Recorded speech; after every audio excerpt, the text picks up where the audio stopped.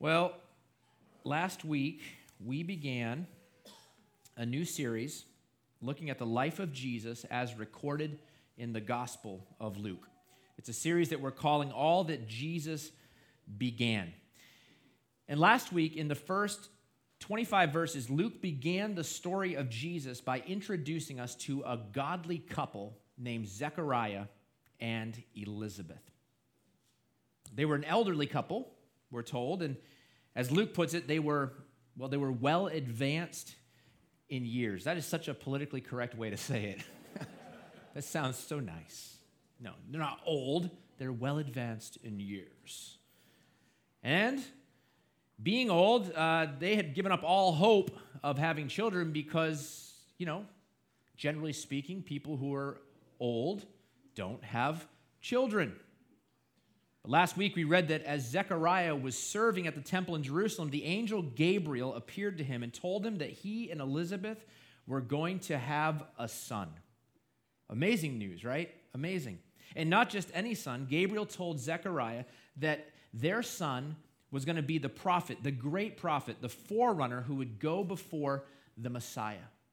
His name would be John, or as we know him, John the... Close. It's John the Lutheran. No, John... No, John the Baptist. Yes, John the Baptist. This morning, as Luke continues the story, we're going to read about another birth announcement. This time, it's the birth of the Messiah. And if you thought last week's announcement was impressive, it's impressive, right? They're old, and they're going to have a baby. This week's announcement, is unmatched in all of human history.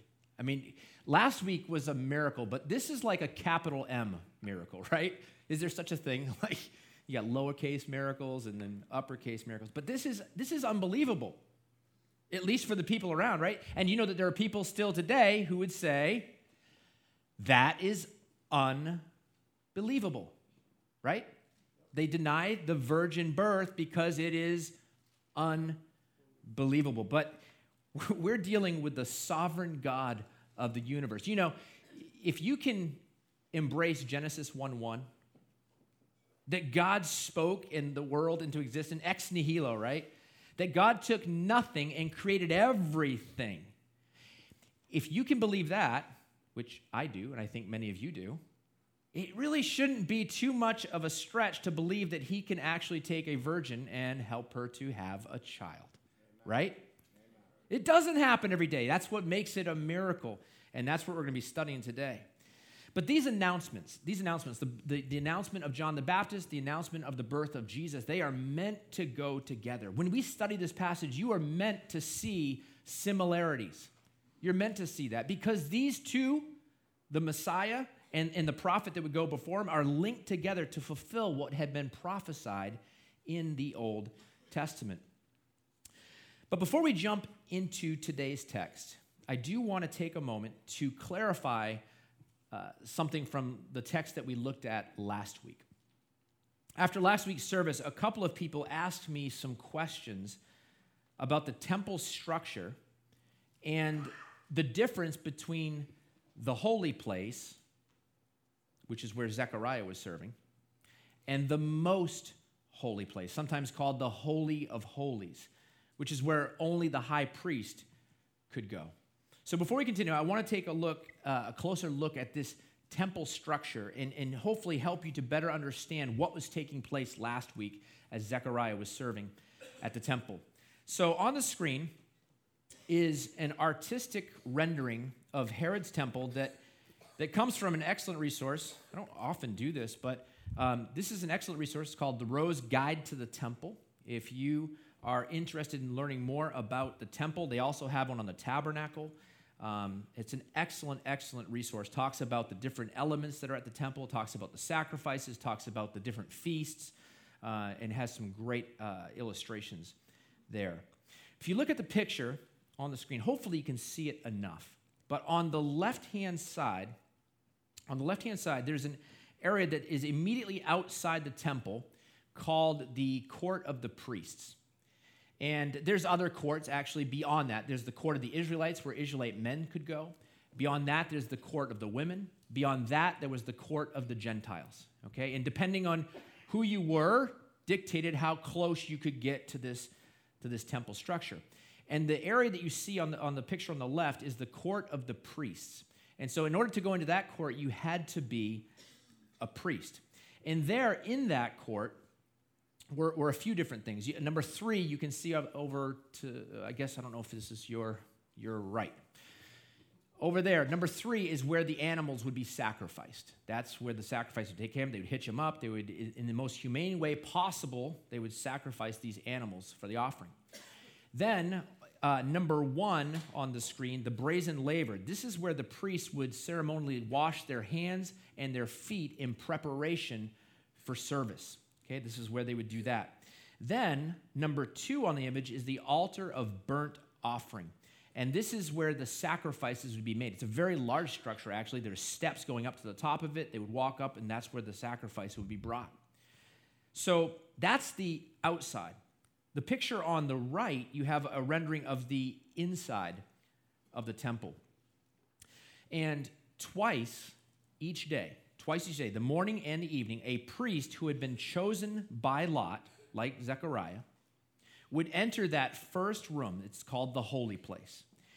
And as they came into that room, on the left-hand side, there was the golden lampstand, also known as the menorah, okay? And they would come in, and this was the only light for the room. And the priest, when he would come in, he would trim the wicks on the lampstand and make sure there was adequate amount of oil to keep the fire or the light burning. This is part of the job of the priest as they went in the morning and the evening, making sure there was plenty of adequate oil to keep the light going. On the right-hand side of the room was the table of showbread, number 7. And on this table, there were 2 stacks of bread, 6 high, all right? So a total of 12 loaves of bread. And these loaves represented the 12 tribes of Israel. It was a constant reminder of God's covenant with his people and his provision for them.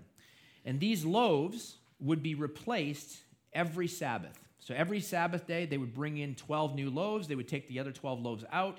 And then the priests who were serving at the temple that week, because remember, they rotate. They do a week of service.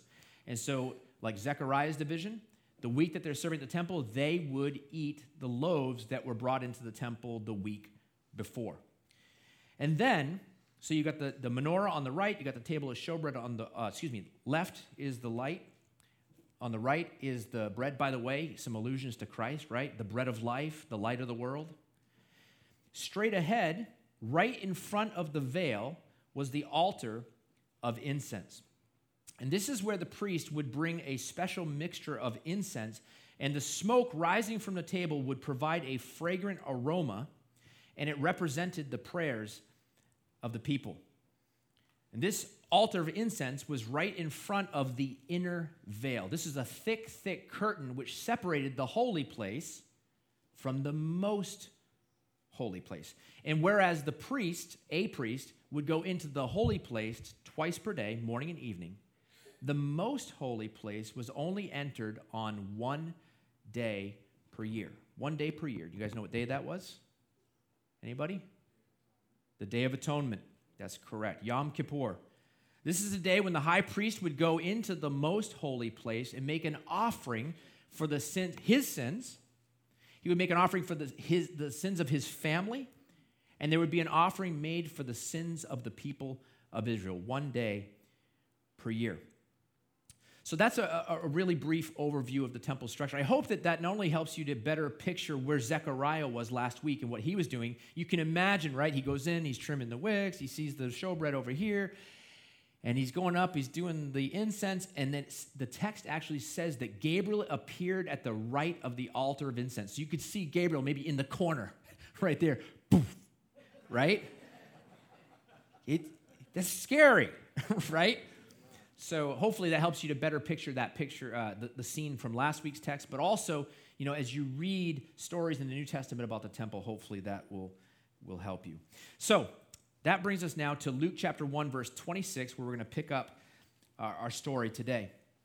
And our story begins with another visit from the angel Gabriel.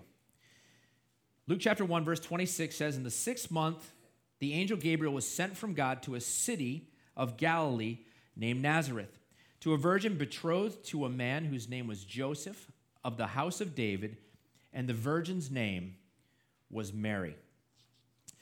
In verse 27, Luke introduces the reader to a remarkable servant of God, a young lady whose name was Mary. Now, when it comes to Mary, unfortunately, people have a tendency to run to one of two sort of opposite extremes. On the one hand, you have those who would elevate Mary far beyond what she deserves, right? And this is largely due to the teachings of the Catholic Church. But on the other hand, there are those who, maybe in response to that, perhaps, feel a need to somehow diminish Mary. There are actually those who not only diminish her role, but they actually even defame Mary, you know? There are people who gather in churches who will say, oh, no, she wasn't a virgin. No, she totally had sex outside of marriage, and that's what happened, and they have no problem defaming Mary. And what we need to understand is that either one of these extremes is wrong. It's wrong. Our job always, as followers of Jesus and students of God's word, is to examine the scriptures and see what they say. And when we study God's word, we're going to see that Mary is an incredible example for all of us. She is a role model on how to live a life of submission to the will of God. In the same way, and it's funny, this is particularly true of Protestants. We have no problem elevating somebody like a Joseph, right? We just did a series on the life of Joseph. Joseph, he was such a man of God. We just want to live our lives like Joseph. We have no problem elevating somebody like Daniel. Oh, Daniel, man, just thriving in a foreign land of Babylon, such a godly man. When it comes to Mary, we're like, well, I don't really want to talk about that. No, Mary is an example. Mary lived a life of faith that every single one of us should emulate. Amen. There is nothing wrong with acknowledging the godliness of this woman. She was a remarkable, remarkable woman of faith. And in verse 26, Luke tells us that in the 6th month, and this is the 6th month of Elizabeth's pregnancy, the angel Gabriel was sent from God to a city of Galilee named Nazareth. Now, when we read that verse, and you hear the word Nazareth, immediately, there's a name that comes to mind. When you hear Nazareth, you hear Jesus, right? Jesus of Nazareth. Jesus of Nazareth. You see, Jesus made Nazareth known. Jesus made Nazareth known. It's a well-known city today because of the man, Jesus, who came from there. But at the time of Jesus,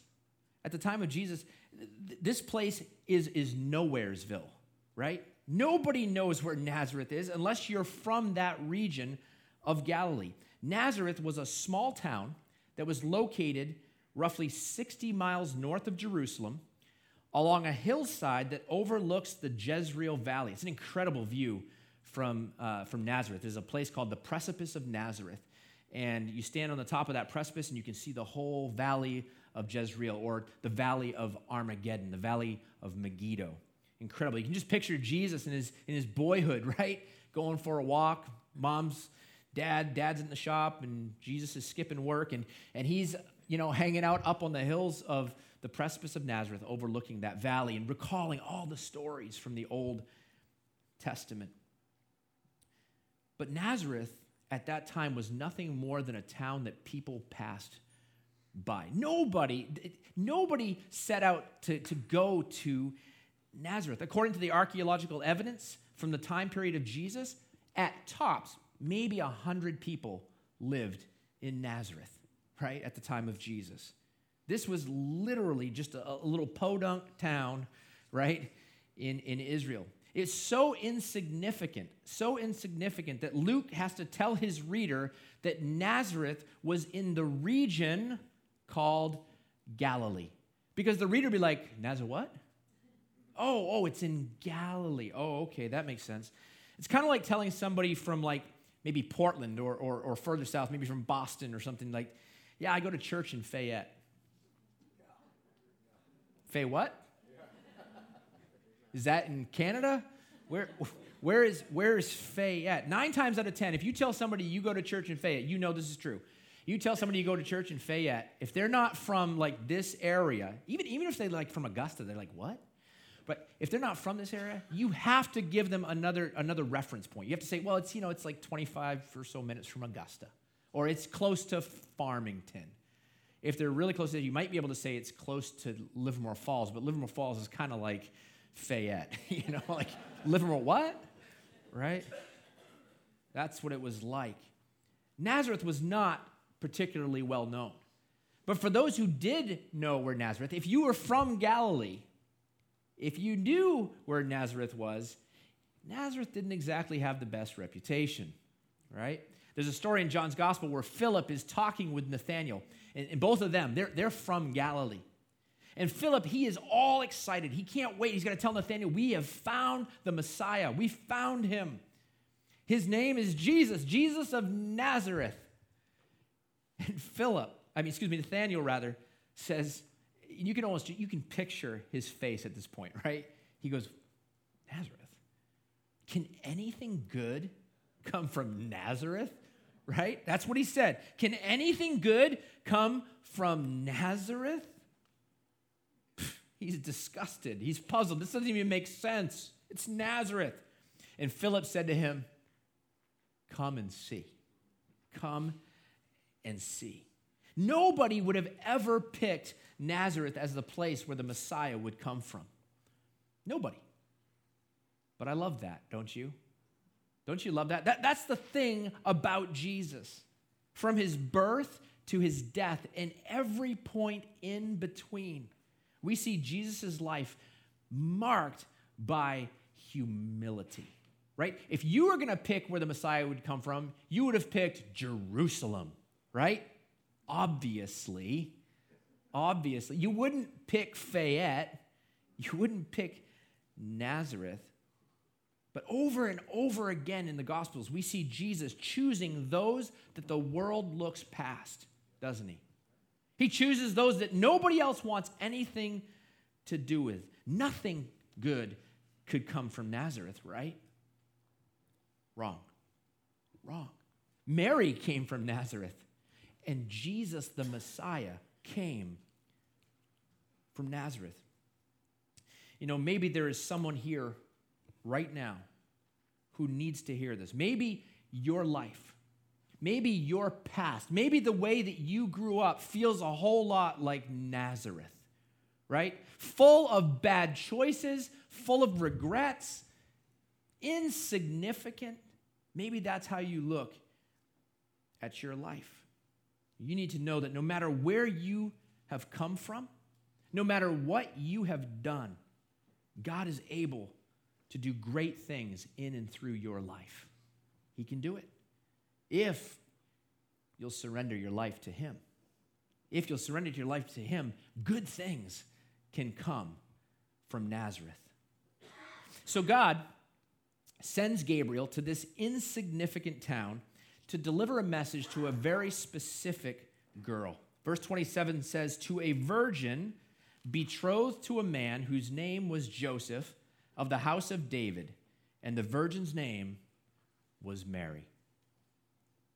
Luke tells us a couple of things about Mary in this verse. First, he tells us that Mary is a virgin. And just to make sure that you got it, he actually says it twice. Did you notice that? Twice in verse 27, she's referred to as a virgin. She has never experienced physical intimacy with a man. And the second thing that Luke tells us here is that Mary is betrothed to a man named Joseph of the house of David. Now, We don't know a whole lot about Joseph from the scriptures. We don't know a ton, other than the fact that he was a descendant of King David. We know that. We know that he was a righteous man according to Matthew chapter 1. We know that he was a carpenter according to Matthew chapter 13. By the way, the word for carpenter there is the Greek word tekton, and that word, you'd be better to think of craftsman, kind of a handyman. He could work with all different types of materials, and probably, more than likely, it wasn't with like a Sawzall and a skill saw working with wood. More than likely, Joseph and Jesus worked with stone, because most of the homes in Nazareth, as well as the nearby city of Sepphoris, at the time of Jesus growing up, Herod was rebuilding Sepphoris, and that was a big building project, almost exclusively in stone. So that's what you should picture. We also know at the time of Jesus' birth that Joseph was poor, at least at the time of his birth. We know that because he and Mary, when they bring Jesus to the temple in Luke chapter 2, they brought, instead of a lamb, they brought two turtle doves or two young pigeons. And this was a provision from Leviticus chapter 12 that was made for those who are poor. If you couldn't afford to bring a lamb, well, you can bring two pigeons or two turtle doves instead. So we know that Joseph and Mary were poor. And Luke tells us that Mary is betrothed to this man. In other words, they are engaged, looking forward to the wedding, right? Let's talk about betrothal. Okay, betrothal, because it's a little different than our engagement process. It's similar, but there are some stark differences. In the Jewish marriage process, there were two stages. In the first stage, the betrothal, the couple would enter into a formal agreement and a commitment to marry one another. It was more than just, will you marry me? She said yes, I gave her a ring, and now we're engaged. No, the family would come together to be a ceremony, typically at a synagogue, and it would be a formal commitment. Usually there would be some sort of a financial exchange, like a dowry, given to the bride's family. And at that point, once the ceremony was complete, the couple would officially enter into the betrothal period. And this period typically lasted about 12 months. It could be a little bit shorter, but not typically. Typically, it was 12 months. And during this betrothal period, the couple were technically, they were considered to be husband and wife. Only they were not yet living together, and they were not experiencing any physical intimacy. Actually, and a lot of times, they would even minimize their social contact during that betrothal period. Because the betrothal period served a couple purposes. It provided enough time to make sure that the bride was not already pregnant. We're engaged, and now we're going to wait at least 6, 7, 8 months to make sure she's not showing, right? It was a test of her purity. It was also a test of that couple's fidelity, right? Not only that, but it was also a time for them to finish preparations and getting ready to be married. So the husband's preparing the home and getting ready to bring his bride to live together as husband and wife. But the betrothal period, like today, if a couple's engaged and just, things aren't working out the way we thought it would, it's kind of simple. You just kind of pull up. Oh, it's simple if your hands aren't, fingers aren't fat. They would just remove the ring, hand it back, and say the engagement's off, right? It's a pretty simple process to cancel an engagement today. Obviously there's emotions involved, but in that day, if you were going to cancel a betrothal, it required a certificate of divorce. You were literally husband and wife. You're just waiting for the intimacy part, waiting to live together. It's so serious that if the husband were to die during the betrothal period, you would become, the woman would become what's known as a virgin widow. A virgin widow. Wow. We don't have a lot of those today, right? This is very different, very serious. The betrothal period is not something that was taken lightly. So Mary and Joseph are in this betrothal period. One more thing about betrothals, I should tell you, that I think this really does help us to better understand this story. Because again, we read these stories and we've got like a couple thousand years of beautiful artwork showing what Christmas looked like, right? I mean, Mary and Joseph in their beautiful clothes that are gold and glowing, and right? And they're usually depicted as like someone like their 30s or something, you know? Something you should know about the betrothal period is that in that culture at the time of Mary and Joseph, the typical age for a young woman to enter into betrothal was somewhere between 13 to 15 years old. 13 to 15 years old. It could actually happen as young as 12. That was the bottom, 12. Maybe 16, 17, 18 tops, right? So Mary would likely have been a young teenage girl, engaged to a poor carpenter named Joseph. Does that change the picture in your mind at all? You know, picture the middle school kids that, you know, go off to Sunday school. Or some of the young ladies that are just sitting in this room right now. Think about the responsibility that she was taking on at such a young age in that culture. You know, this whole like adolescent thing, it's a total foreign concept in Judaism. This idea that you go from being a child to becoming an adolescent where you have no responsibilities and you can spend the next 5, 6 years making a fool of yourself, making all kinds of bad decisions, end up in counseling and all these things, right? And then you become an adult and have to make up for all the stupid stuff you did in your adolescence, right? Which is why we now have 20-somethings that are still behaving like adolescents, right? A totally foreign concept in that culture. Totally foreign. You were either a child or you were an adult. I think we could learn a lot from that.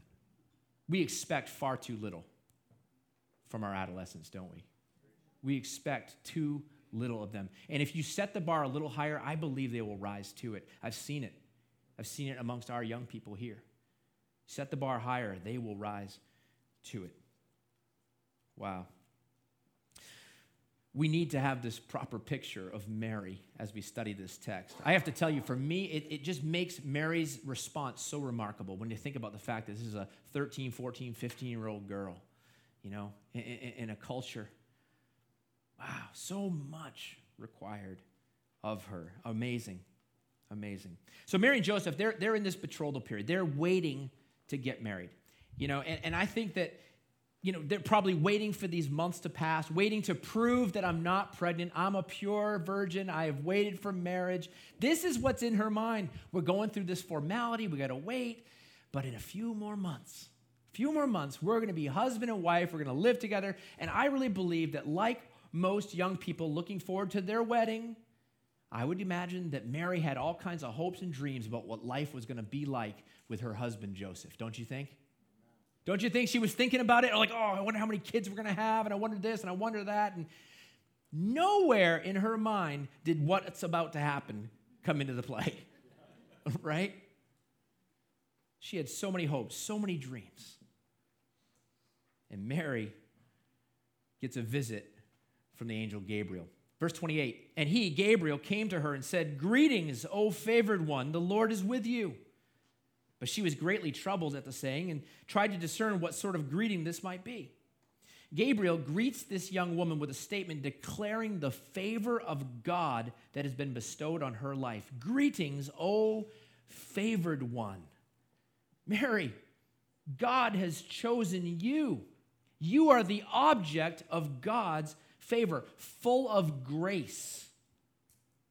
Mary, the Lord is with you. Now, that is quite a greeting, right? I mean, besides the fact that she's being greeted by an angel, right? I mean, that's crazy enough, right? But what he says is also quite a greeting. No wonder the text says that she was greatly troubled. Greatly troubled. I love the way that verse 29 is rendered in the New Living Translation.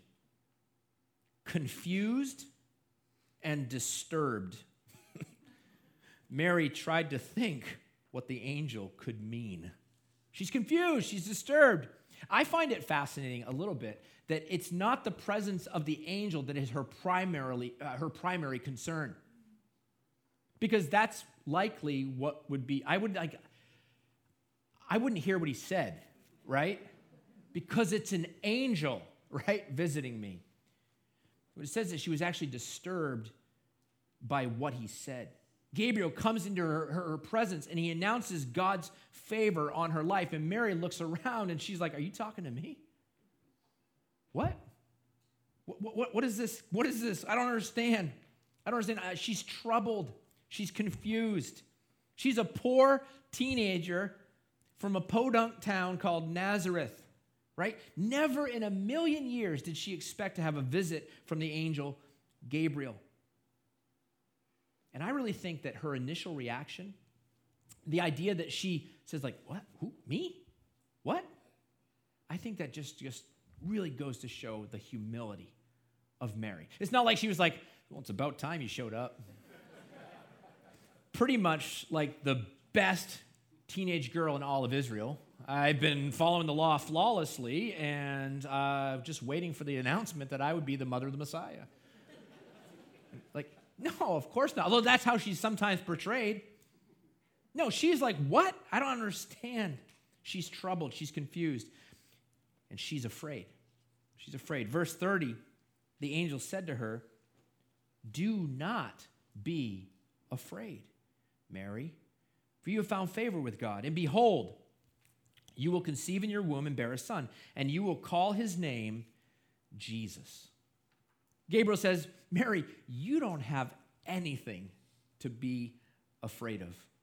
God's favor, his grace is on you. You're going to have a baby.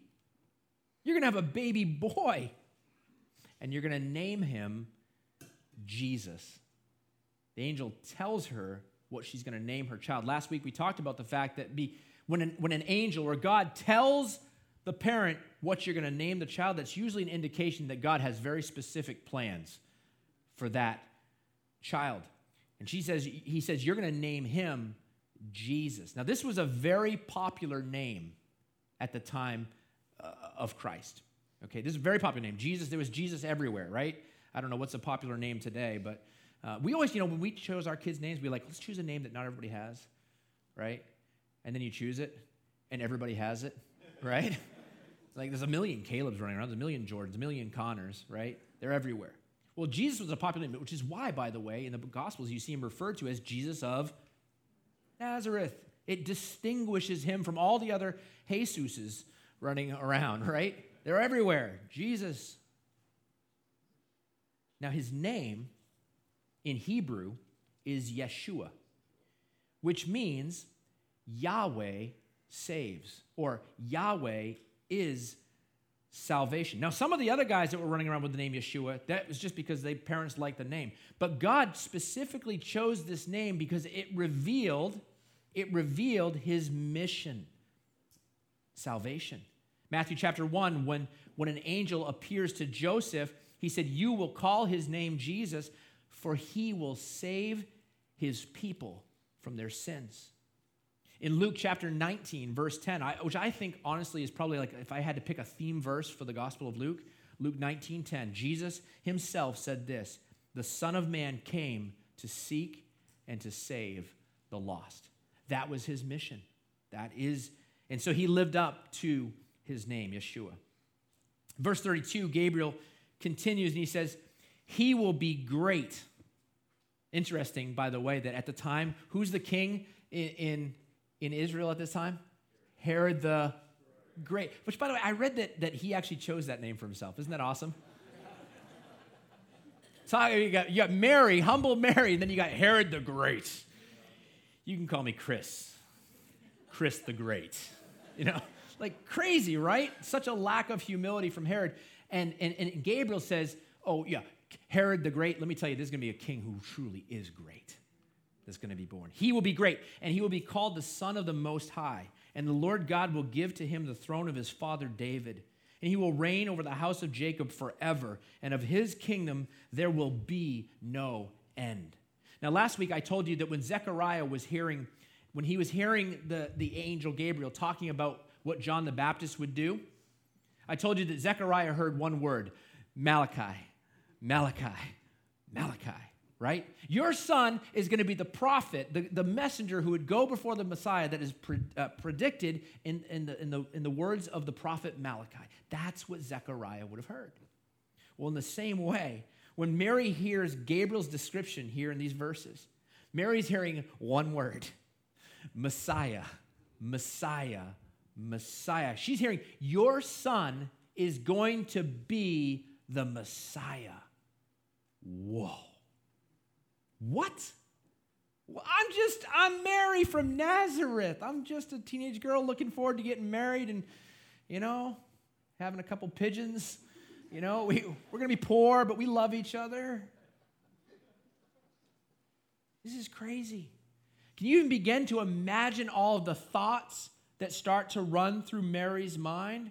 I mean, okay, I'm going to have a son. That's great news. I'm going to be a mom. Yay. The Messiah?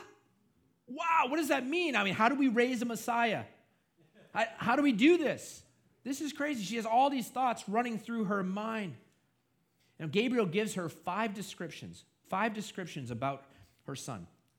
These are 5 predictions that would clearly have yelled out, Messiah. Your son is the long-awaited Messiah. The first one was that he would be great. In every possible way, Jesus is the greatest person to have ever lived. He truly is Jesus the Great. He's perfect in every way. He's completely without sin. He is free from selfish ambition. He's submitted perfectly to the will of the Father in every way, right? Even to the point of death, we're told in Philippians chapter 2, which is why God has highly exalted him, Philippians 2:9, and bestowed on him the name that is above every name. Gabriel says he will be great. Jesus is truly great. Second, he will also be called the Son of the Most High. Jesus is not only going to be the son of Mary, he is the Son of God. He's the Son of God, the Son of the Most High. When Jesus was baptized, right, by John the Baptist, later, Matthew chapter 3, we're told that the heavens were opened to him, and he saw the Spirit of God descending like a dove and coming to rest on him. And behold, a voice from heaven said, "This is my beloved Son, in whom I am well pleased." He is the Son of God. Third, he would be given the throne of his father David. 2 Samuel chapter 7, verse 16, the Lord spoke to David through the prophet Nathan and said, "Your house and your kingdom will be made sure forever before me. Your throne will be established forever." Fourth, he would reign over the house of Jacob forever. We just studied the life of Joseph, right? And you remember all the announcements, the blessings that Jacob pronounced over his sons? Jesus is the final king that was prophesied in Genesis chapter 49, verse 10. We just read this a few weeks ago. When Jacob blessed his son Judah, he said these words. He said, "The scepter will not depart from Judah, nor the ruler's staff from between his feet, until tribute comes to him, and to him will be the obedience of the peoples." Jesus would be the king of Israel. Fourth. Fifth, there will be no end to his kingdom. Isaiah chapter 9, verses 6 and 7, we read this. "For unto us a child is born. To us a son is given." By the way, 700 years. This was written by Isaiah 700 years before Gabriel shows up and talks to Mary. 700 years. "For unto us a child is born, unto us a son is given, and the government will be upon his shoulder, and his name will be called Wonderful Counselor, Mighty God, Everlasting Father, Prince of Peace. Of the increase of his government and of peace there will be no end. On the throne of David and over his kingdom, to establish it and to uphold it with justice and with righteousness from this time forth and forevermore." Gabriel describes Jesus in ways that are unmistakably identifying him as the long-awaited Messiah. And make no mistake, when Mary heard these words, she knew exactly what Gabriel was saying. It came through loud and clear.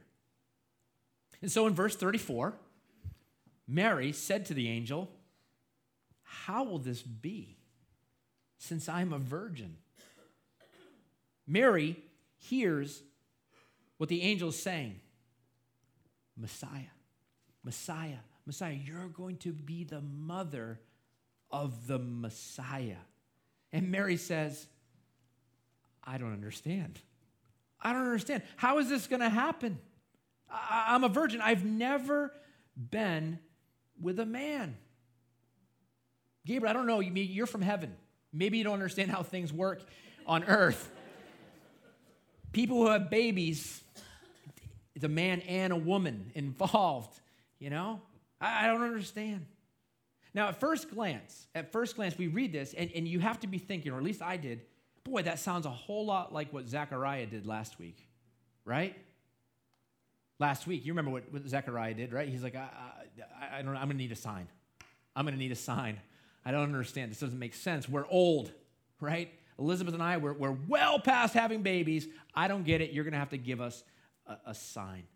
And God did give him a sign, didn't he? Yeah, took away his voice. See, the problem with Zechariah is that his question was rooted in doubt. It was rooted in doubt. It wasn't a question for Zechariah. It wasn't a question of, okay, God, how are you going to do this?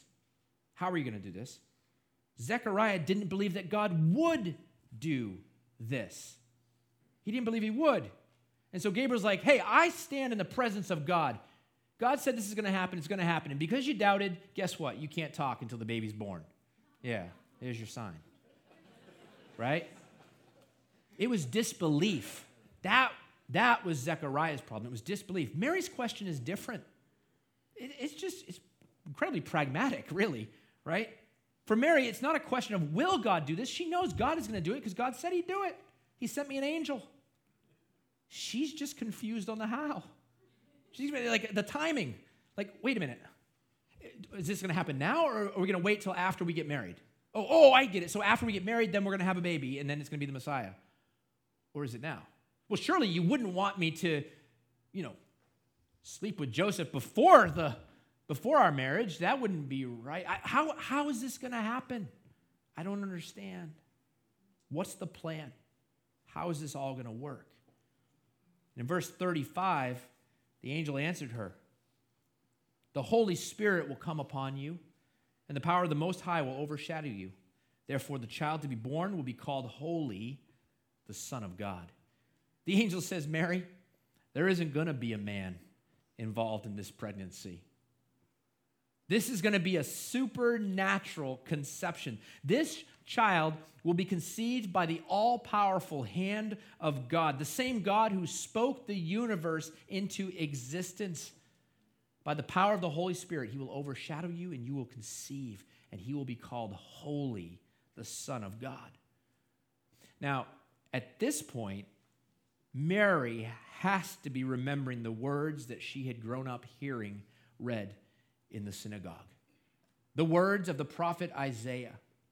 Isaiah chapter 7, verse 14, the prophet said, "Therefore, the Lord himself will give you a sign. Behold, the virgin will conceive and bear a son, and shall call his name Emmanuel." Matthew chapter 1, Matthew says that all of this took place to fulfill what the Lord had spoken by the prophet Isaiah. "Behold, the virgin will conceive and bear a son, and they will call his name Emmanuel," which means God with us. Mary, a teenage girl, get that picture in your mind. This teenage girl from Nazareth finds out that she is the virgin that Isaiah wrote about 700 years prior. Can you honestly just imagine what's going through Mary's head? Like, mind blown, right? This is unreal. Unbelievable. Isaiah was writing about me. Mary is going to be pregnant with and she's going to give birth to the long-awaited Messiah. Jesus, the Son of God, Emmanuel, God with us. Verse 36, Gabriel continues and he says, and behold, your relative Elizabeth, in her old age, has also conceived a son. And this is the 6th month with her who was called barren. Listen, this verse right here, guys. This is it. If you don't remember anything else from this message today, remember these words. For nothing will be impossible with God. Nothing is impossible with God. Nothing. I love what, there's a Dutch pastor. I'm not going to try to pronounce his name. It's on the screen. You can have fun with it. This Dutch pastor said this. He said, the laws of nature are not chains which the divine legislator has laid upon himself. They are threads which he holds in his hand and which he shortens or lengthens at will. Isn't that a great picture? Gabriel tells Mary that Elizabeth, people thought it would be impossible for your relative Elizabeth to have a baby, but let me tell you something. She's pregnant, Mary. Elizabeth's having a baby. And Mary's like, what? You're kidding me. Elizabeth and Zechariah, they have wanted to have a baby their whole life, and everybody looked down on Elizabeth. Everybody thought that there was sin in their life. There was something wrong with Zechariah and Elizabeth. And now she finds out that her relative is having a baby. She's 6 months pregnant. Why? Because nothing is impossible with God. Mary is going to conceive, even though she's a virgin, she's going to conceive and she's going to have a baby. Why? Because nothing is impossible with God. We're going to read the rest of the book of Luke. We're going to read the Gospels, right? And in the Gospels, we find out that Jesus, he's going to heal the sick. Why? Because nothing is impossible with God. He's going to restore sight to the blind, open deaf ears, right? He's going to feed thousands of people with just a few fish and loaves. Why? Because nothing is impossible with God. He's going to ride in a boat, and the storm's going to come, and he's going to say, stop. And the storm will obey him. Why? Because nothing is impossible with God. He's going to raise his friend Lazarus back to life after he was in a tomb to the point where he stinketh, right? He's going to raise Lazarus back to life. Why? Because nothing is impossible with God. And then the miracle of all miracles, they're going to lay his body in a tomb, and he is going to come back to life 3 days later. Why? Because nothing is impossible with God, right? And ever since Jesus defeated sin and death, listen, miracle after miracle after miracle, marriages have been restored. Addicts have come clean. Sins have been forgiven, and our eternal destinies have been changed, right? Why? Because nothing is impossible with God. Nothing. If you are a follower of Jesus, I mean, think about this. Think about this. If you have surrendered your life to Jesus as your Lord and Savior, like Mary became the residence of the Messiah, right? Came and dwelt in her belly, right? For 9 months. When you become a follower of Jesus Christ, his Holy Spirit comes to tabernacle within you.